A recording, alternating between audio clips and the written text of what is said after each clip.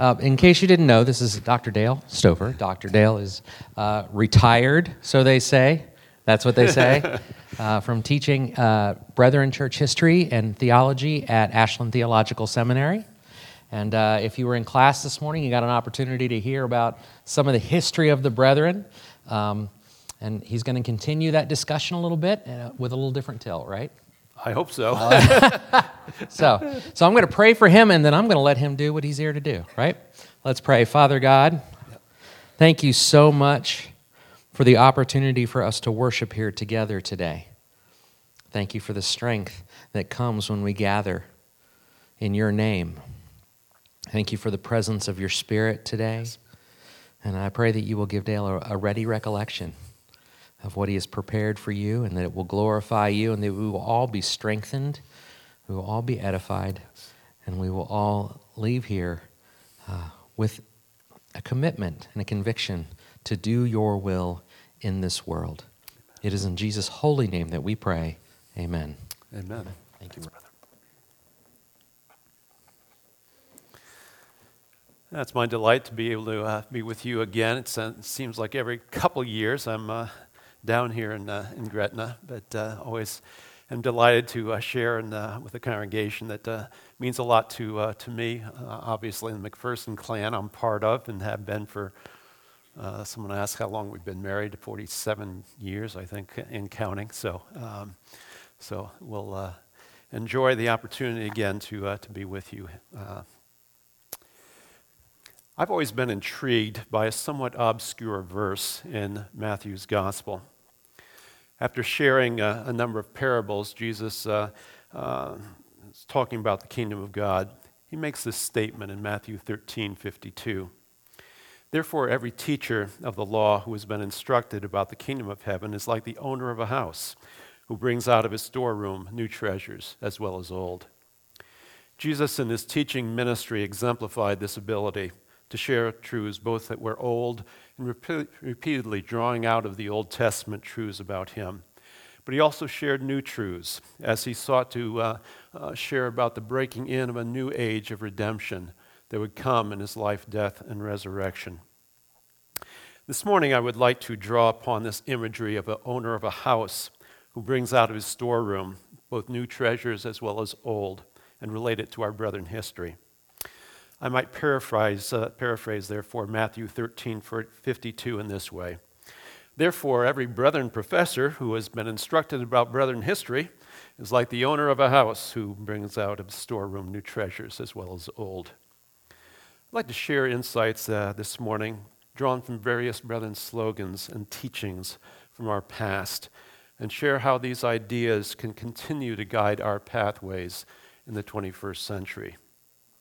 Our brethren faith is it's a dynamic faith that can speak to any and every culture and any and every generation of people. And I would like to make sure that this morning this comes across very clearly to you.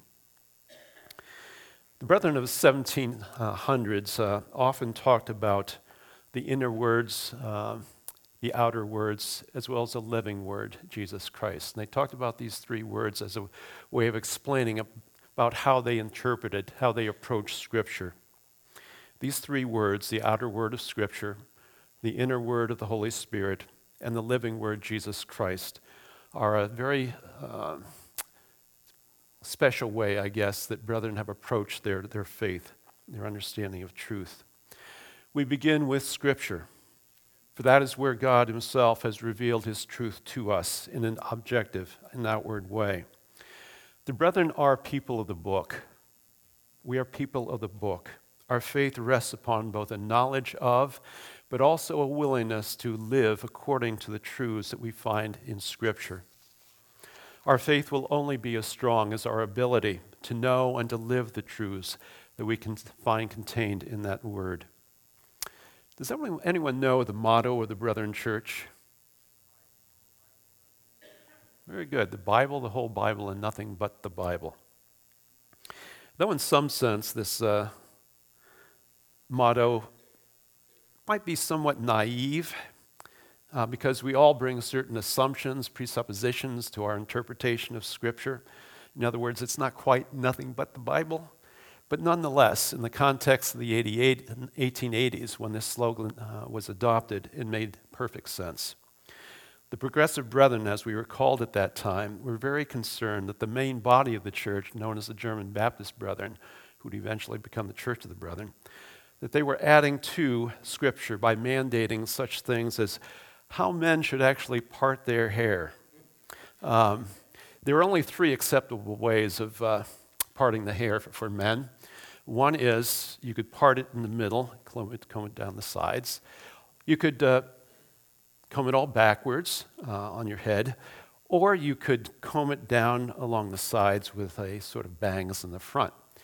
Unfortunately, I don't do any of those things, so I probably could be disciplined, I don't know, even disfellowshipped by you, I guess, for not wearing my hair properly this morning.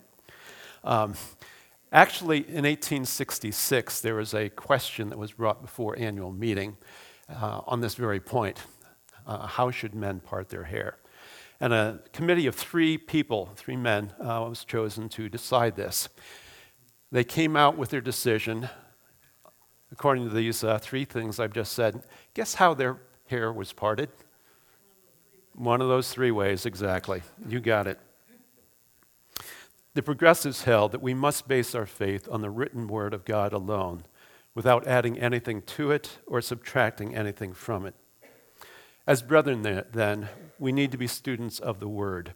That's why we emphasize so strongly throughout the Brethren Church the importance of Bible studies, of Sunday school, of small groups, personal devotions, scripture-based sermons, so we continue this legacy, this heritage of being people of the book who are guided by its teachings. But being people of the book isn't just the responsibility of the pastor or the Sunday school teachers. We must all take seriously our responsibility of knowing and living the Word. In fact, the brethren believe that, in a sense, we are a community of discernment. Through study of God's Word, we as a group of God's people, under the leading of the Holy Spirit, that we are able to discern the truths of God's Word concerning any issue that we might be facing.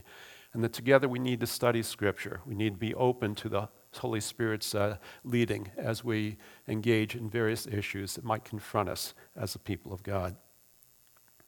This leads to the next word, the inner word of the Holy Spirit. We understand the vital role the Holy Spirit plays in our lives. It is the Holy Spirit who takes that Scripture and applies it to our lives. He is the one who convicts our hearts and our minds of the need to follow the teachings of Christ and the apostles found in Scripture. The Holy Spirit is responsible for that dynamic and transformative work of changing our lives day by day fully into the likeness of Christ. But we need to be willing to open our hearts in a humble, sensitive way to hear those promptings of the Holy Spirit to us. And that means that we need to take time to actually hear and listen to the Holy Spirit speaking to us through Scripture, through devotions, through praise music, whatever. Scripture and the Spirit, then, the outer and inner words, work together to shape and transform our lives so that we bear more fully the image of God in which we were originally created. Brethren also have called the Holy Spirit the teacher, because he leads us into God's truth when we humbly, as individuals and as a church, seek God's mind with regard to any issue that we face. Both the Scripture and the Spirit, though, point us to Jesus Christ, the living Word. He is the source of life, of light, of truth, of justice and righteousness and peace, all those things that we long for. Christ's death and resurrection are central in God's plan of salvation. Through his cross and his empty tomb, Jesus has defeated our three greatest enemies, those enemies of sin and death and Satan. Though we do not experience the fullness of our redemption yet, we are assured by the living hope of his return that one day he will draw us into that fellowship that we were originally created for and that we are destined for as his people. But brethren also believe that Jesus' life is every bit as important as his death and resurrection. For Jesus' life gives us the example of what our lives should look like now by the power of the Holy Spirit. We know all too well by experience that we cannot attain perfection in this life, but we are called to that steady growth in Christ's likeness. Paul, for example, in 2 Corinthians 3:18 says this, and we with unveiled faces all reflect the Lord's glory. We are being transformed into his likeness with ever-increasing glory, which comes from the Lord, who is the Spirit. This leads me to another of the phrases used by the Progressive Brethren, the Future Brethren Church, to describe their faith. Charles Munson, I believe he pastored here when this was a yoked congregation with Williamstown, often quoted a statement that was used by the Progressive Brethren. That statement is, "Seek to know the Lord and practice what you know."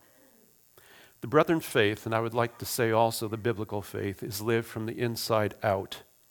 It begins with seeking to know the Lord, what Jesus in the 15th chapter of John says, abiding in me, taking time to allow Christ to be a living presence in our lives. It's what we might refer commonly to having a personal relationship with Jesus Christ. This inward relationship is a relationship of love for and trust in Jesus. It's the heart and soul of a biblical faith in Christ. This inner commitment to Christ, though, must express itself outwardly in terms of obedience to the commands we find in Scripture, but also in terms of expressions of love towards our neighbor in the world. We are to put into practice what we know our Christian lives should look like, based on the teachings of Jesus and the apostles in the New Testament. Our lives should more and more model the life of Christ, and especially the fruit of the Spirit that Paul talks about in Galatians 5:22 and 23. Those qualities that we should look for as we grow into Christ's likeness are things like love and joy and peace and patience, kindness and goodness, gentleness, faithfulness, self-control. It's also true that all branches of the Brethren, across the entire scheme of Brethren groups, have been known for our commitment to loving our neighbor in the world. That used to be expressed in things like barn raisings, helping a sick neighbor with their farm chores, which I know is still being done in this community. But more frequently, it is expressed through food pantries, community gardens, donations of clothing for the needy, partnering with local schools for helping out needy children, etc. I'm sort of the archivist for all things Brethren at our national office. I sort of oversee the stuff that always comes in of historical interest in the Brethren Church. There's actually one very, very big box of plaques that we received over the years. World Relief was the disaster relief agency of the National Association of Evangelicals. Year after year after year after year, we always almost received a plaque from them because we had the highest per capita giving towards disaster relief of any evangelical denomination. So again, our commitment to helping our neighbor in the world. Yes, our faith is to be lived from the inside out. When we get this right, we are also fulfilling the twin commands that Jesus indicates fulfilled all those 633 commands in the Old Testament. Those twin commands of love God, heart, soul, mind, and strength. Love your neighbor in the world. When we get that right, we fulfill both of those twin commands. One of the biggest challenges that we face in our faith is how we deal with the tensions that inevitably arise, both within a church context, but also in our relationship with the world. The last two statements that I want to consider deal with this very issue. One of the frequent slogans used by the Progressive Brethren was, in essentials, unity. In non-essentials, liberty. In all things, charity. This slogan was actually borrowed by the Progressive Brethren, the Future Brethren Church. from other denominations.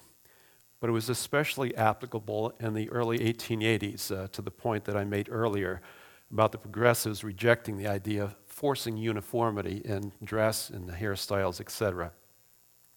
Clearly, these things were non-essentials to the faith, something on which there was no clear teaching of Scripture that you had to follow that. For such things, there should be liberty extended. But this slogan is very applicable today, nonetheless, maybe for different reasons. I want to look at each one of these three parts of this. In essentials, unity. What are the essentials of the faith? They are those foundational teachings about God, about salvation, about the Christian life, the life and death and resurrection, the future return of Christ that every Christian needs to maintain. We should also hold that we as brethren should be united on our practice of baptism and communion, though we have agreed at various times to make modification to our positions on that. For example, if people wish to join the church and have been previously baptized as believers by any form of Christian baptism, they do not need to be rebaptized, as would have been the case prior to the 1970s. How about the next statement? In non-essentials, liberty. What are non-essentials? They are those elements of our faith and life upon which there is no clear, thus saith the Lord, a direct teaching. They would be such things as church organization, worship styles, preferences in music, and I want to say more about that in just a bit. Things about whether Christians should dance and play cards or not, both of which were frowned upon, at least until my generation, the baby boom generation, came into play, I guess. One of the interesting stories in the Stouffer household growing up surrounded a gift that my family received from my dad's sister. My dad was one who never taught his kids how to play cards. He was dyed-in-the-wool brethren on that point. My mother's relatives were the ones who taught us how to play cards, interestingly. We did learn later that my dad actually played euchre while he was at work during his lunch hours, but we never knew that, at least for a time. My dad's sister, raised in the same household, obviously, as he was, sent us one Christmas a game called Tripoli. If you're not familiar with that, it's a set of 3 card games, hearts, poker, and rummy. Dad, because of his brethren upbringing, was very upset that his sister would taint his children with especially poker. My mother, though, was from Methodist background, so she was a little bit more open on things like that. We did play the games, although we didn't play poker when Dad was around, and we didn't play it for money. But on non-essentials, then, we should be willing to extend liberty to others on those things. We should not be judgmental towards others who may have a more open or different view of those non-essential matters. There are 2 cautions here, however. Paul in 1 Corinthians 10 makes it very clear that we should never use our liberty in any way that causes another person to stumble or that would harm them in any way. A modern practical example of this. We should limit our freedom, for example, about what we eat or even serve with regard to certain foods when we know that there are people with certain food allergies present. A second caution. Just because a certain practice is not explicitly addressed in Scripture, for example, pornography, such practices would, however, violate various Christian principles. We should do nothing that would harm ourselves or others, for that's contrary to maintaining Christian purity of mind and heart and to living and loving our neighbors as ourselves. The third part of this, in all things, charity or love. Paul, in the great love chapter of 1 Corinthians 13, strongly reinforces the point that our entire conduct as Christians must be governed by the quality of love. As he says in the first 3 verses of that chapter, if I speak in the tongues of men and angels but have not love, I am only a resounding gong, a clanging cymbal. If I have the gift of prophecy and can fathom all mysteries and all knowledge, and if I have a faith that can even move mountains but have not love, I am nothing. If I give all I possess to the poor and surrender my body to the flames but have not love, I gain nothing. When I teach at the seminary with regard to our brethren classes, one point I often make, and I shared it in the earlier hour as well, is the glue that holds us together as brethren are those qualities of love, trust, and respect. And that's true locally, regionally, nationally in the Brethren Church. You have to have those qualities present. Those are the things, because we are so relational in terms of the Brethren Church, those are the things that really give us, those are the qualities that unite us together. What binds us together are not the creeds or systems of thought or some kind of normative spiritual experience. It is that love, that trust, and that respect that we ought to have for our brothers and sisters in the Lord Jesus Christ. As I pointed out earlier this morning too, that's where we actually got our name from. It's from that relationship that binds us together as the brothers and sisters in the Lord. In the Brethren Church, if you allow discord or distrust to spread in the church and slowly erode our mutual love, trust, and respect, you have severed those cords that hold us together. In essentials, unity. In non-essentials, liberty. In all things, charity. In the 1870s and early 1880s, the German Baptist Brethren, that we were called at that time, allowed disagreements over such things as higher education, over Sunday schools, over paid ministry. They had been free ministry up to that point. They allowed these things to divide the body. These cultural developments eventually came to the point where the three groups basically divided among themselves. One group, the old order, wanting no change whatsoever to the church. The conservatives wanting to try to maintain the unity, but they did that by disfellowshipping the more progressive element, which was us, the Brethren Church.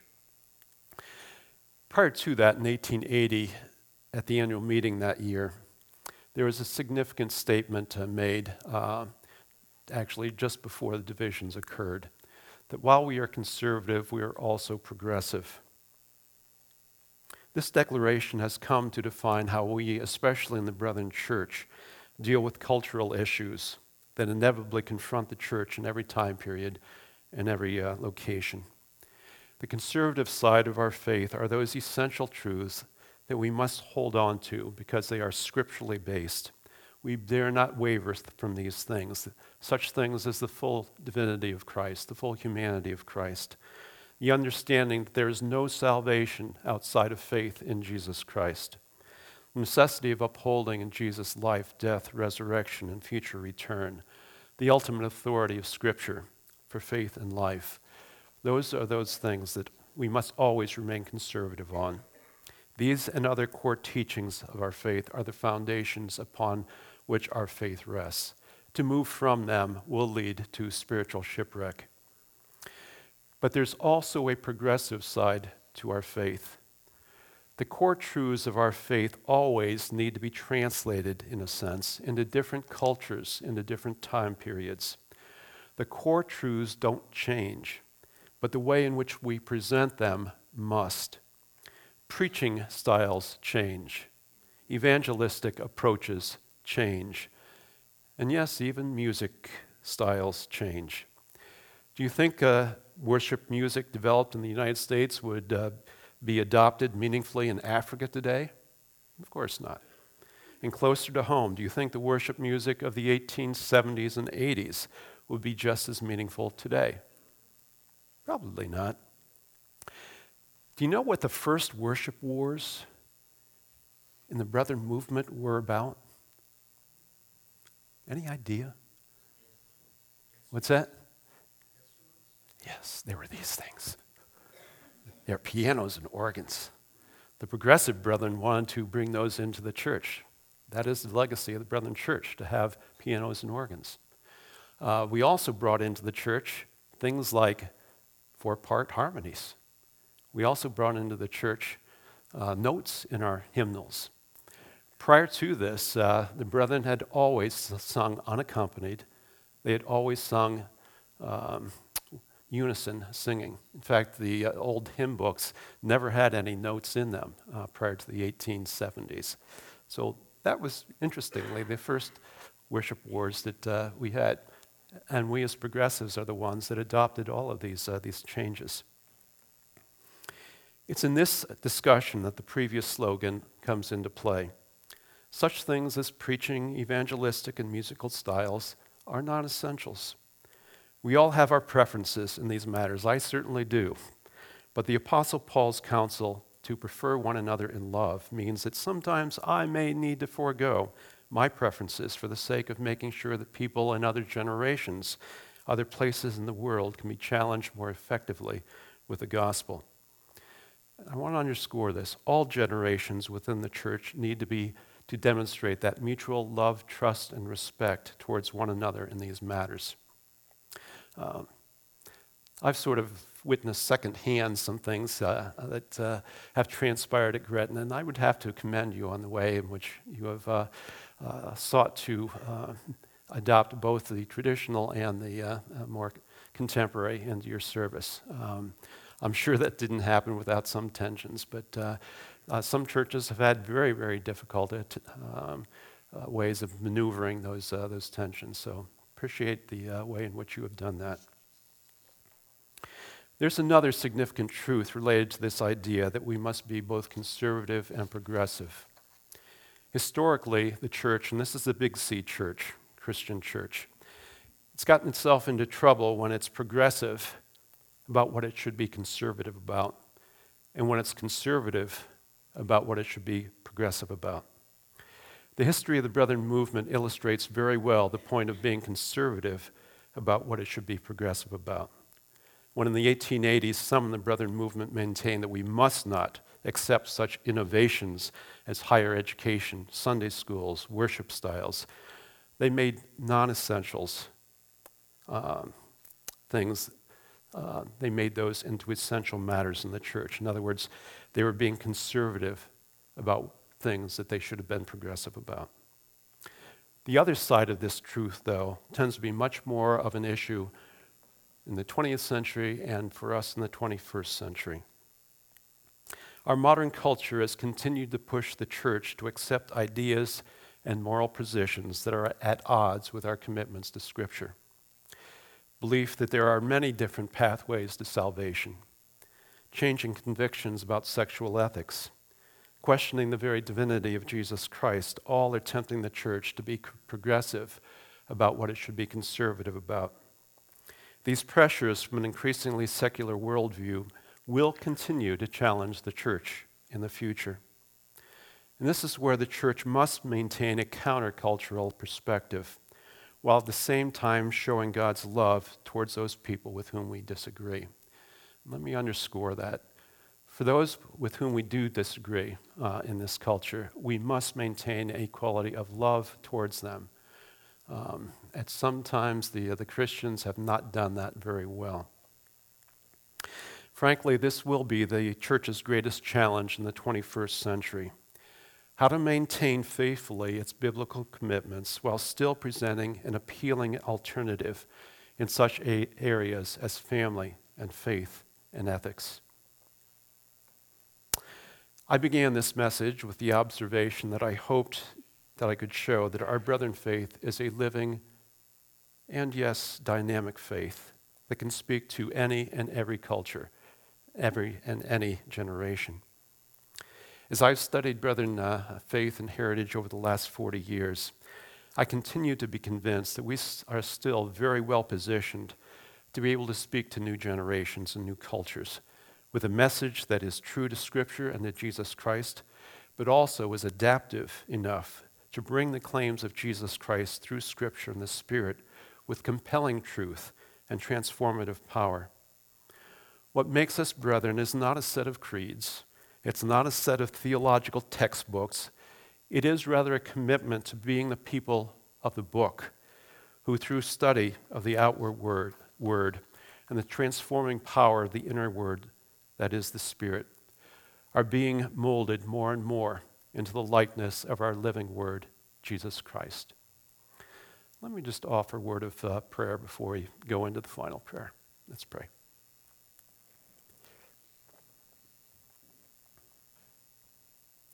Lord, we thank you for that faith that has guided, yes, the brethren, but indeed the entire Christian church for 2,000 and plus years. We know that that has not always been guided in ways that truly reflect you or without challenge and difficulties. But we know, Lord, that you are the Lord of the church and that you have faithfully maintained your presence and your guidance to us through your word and your Spirit. We thank you for our Brethren heritage, part of the Big C Church, a heritage that certainly has had, yes, its ups and downs, but also has many areas of its life that are able to guide us towards that truth that is found alone in Jesus Christ. We pray, Lord, that as we remain faithful to your word, as we continue to be guided by your Spirit, and as we continue to be transformed into the very likeness of your Son, Jesus Christ, that we would be faithful in our generation, as so many generations before us have been in theirs. So continue your good work, Lord, in us until the day of Christ Jesus. In his name we pray. Amen.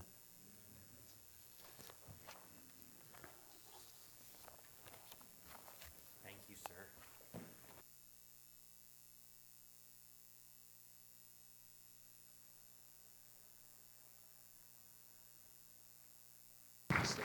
No, you can go sit down. You can run away. I can run away? You're safe. Okay. Thank you. I really appreciate him sharing his knowledge, his passion for the Brethren Church, his love for what it means to the world and what it could mean to the world. And thank you. Appreciate it. We're going to close our service as we always do in a time of congregational prayer. We're going to read off those requests. Peg, if you would come play, that would be great. Everyone else, if you could please stand.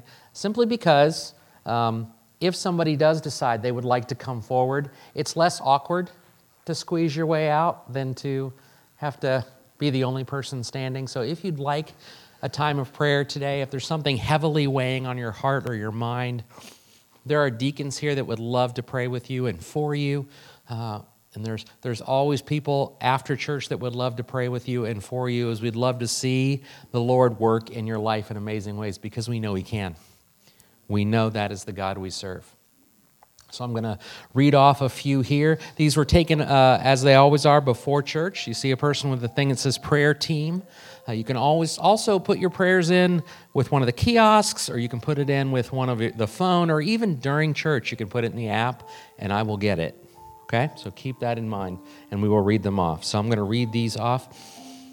Melanie Easton has asked for prayers for her nephew's family. Steve's up.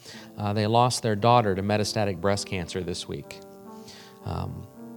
We ask that you lift them up for healing, please. Holly Morris has asked for prayers for the troops, because we need them home, and for Mike and Terry as they are in Florida. Susan Bechtel's friend, Richard Studeman, his cancer numbers, we've been praying for him off and on. His numbers are back up, unfortunately, so it looks like he's going to need some more chemo and or surgery, so we would ask for prayer for them. She does have a praise also for Lisa Valenga, her sister-in-law. There's been no more growth in her cancer, and actually some of her tumors have shrunk. So praise God for that. Praise God for that. So my next question is, are there any other prayers we would like to offer up today? Anybody else? Yes, Miss Holly. Pray for Keith Reevestall. Absolutely. Keith has pneumonia. Yeah, Keith has pneumonia. He is back at OSU Hospital. Deb is scared and worn out. We know our God is faithful, and Keith is a walking miracle, right? That demonstrates that. But please lift them up. And if you have opportunity to call or text or visit, I would encourage you to do that. Please. Any others? Yes.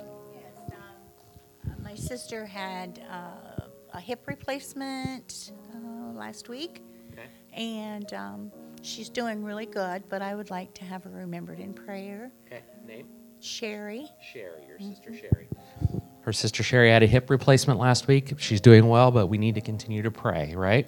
Lift her up. Hip replacements are a challenge. Any others today?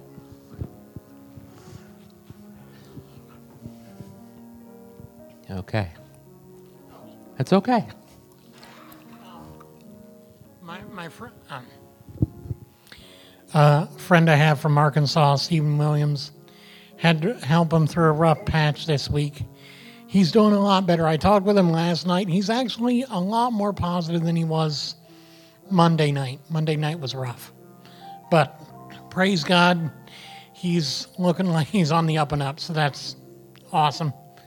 He deals with a lot of emotional stuff. I think I can relate to that pretty good. Thank you, guys. Okay. If there are no others, I will close us in prayer. Father God, again, we thank you so much for an opportunity for us to meet together. Let us not take that for granted. We thank you for the blessings that you have showered upon this body and your people since the very beginning, as you've called us all back to you. Lord, we are mindful today of those who are on our hearts and our prayer list, those who are hurting, whether that be physically or spiritually or emotionally, those who are living in darkness or unable to see hope. And we pray that we will be able to just be a little part of that light, that hope that you desire to shine into all of their lives. We pray for walls to break down. We pray for opportunities to open up. And we pray for us to have the courage to walk through the doorway of those opportunities, to reach out to others, to meet them where they are, to love our neighbors as we love ourselves, and to spread the gospel, the good news, the story of salvation that comes only in one place, and that is through your Son, Jesus Christ. It is to his power and his glory that we offer up all that we are. Please take us from here safely. It is in Jesus' holy name that we pray. Amen.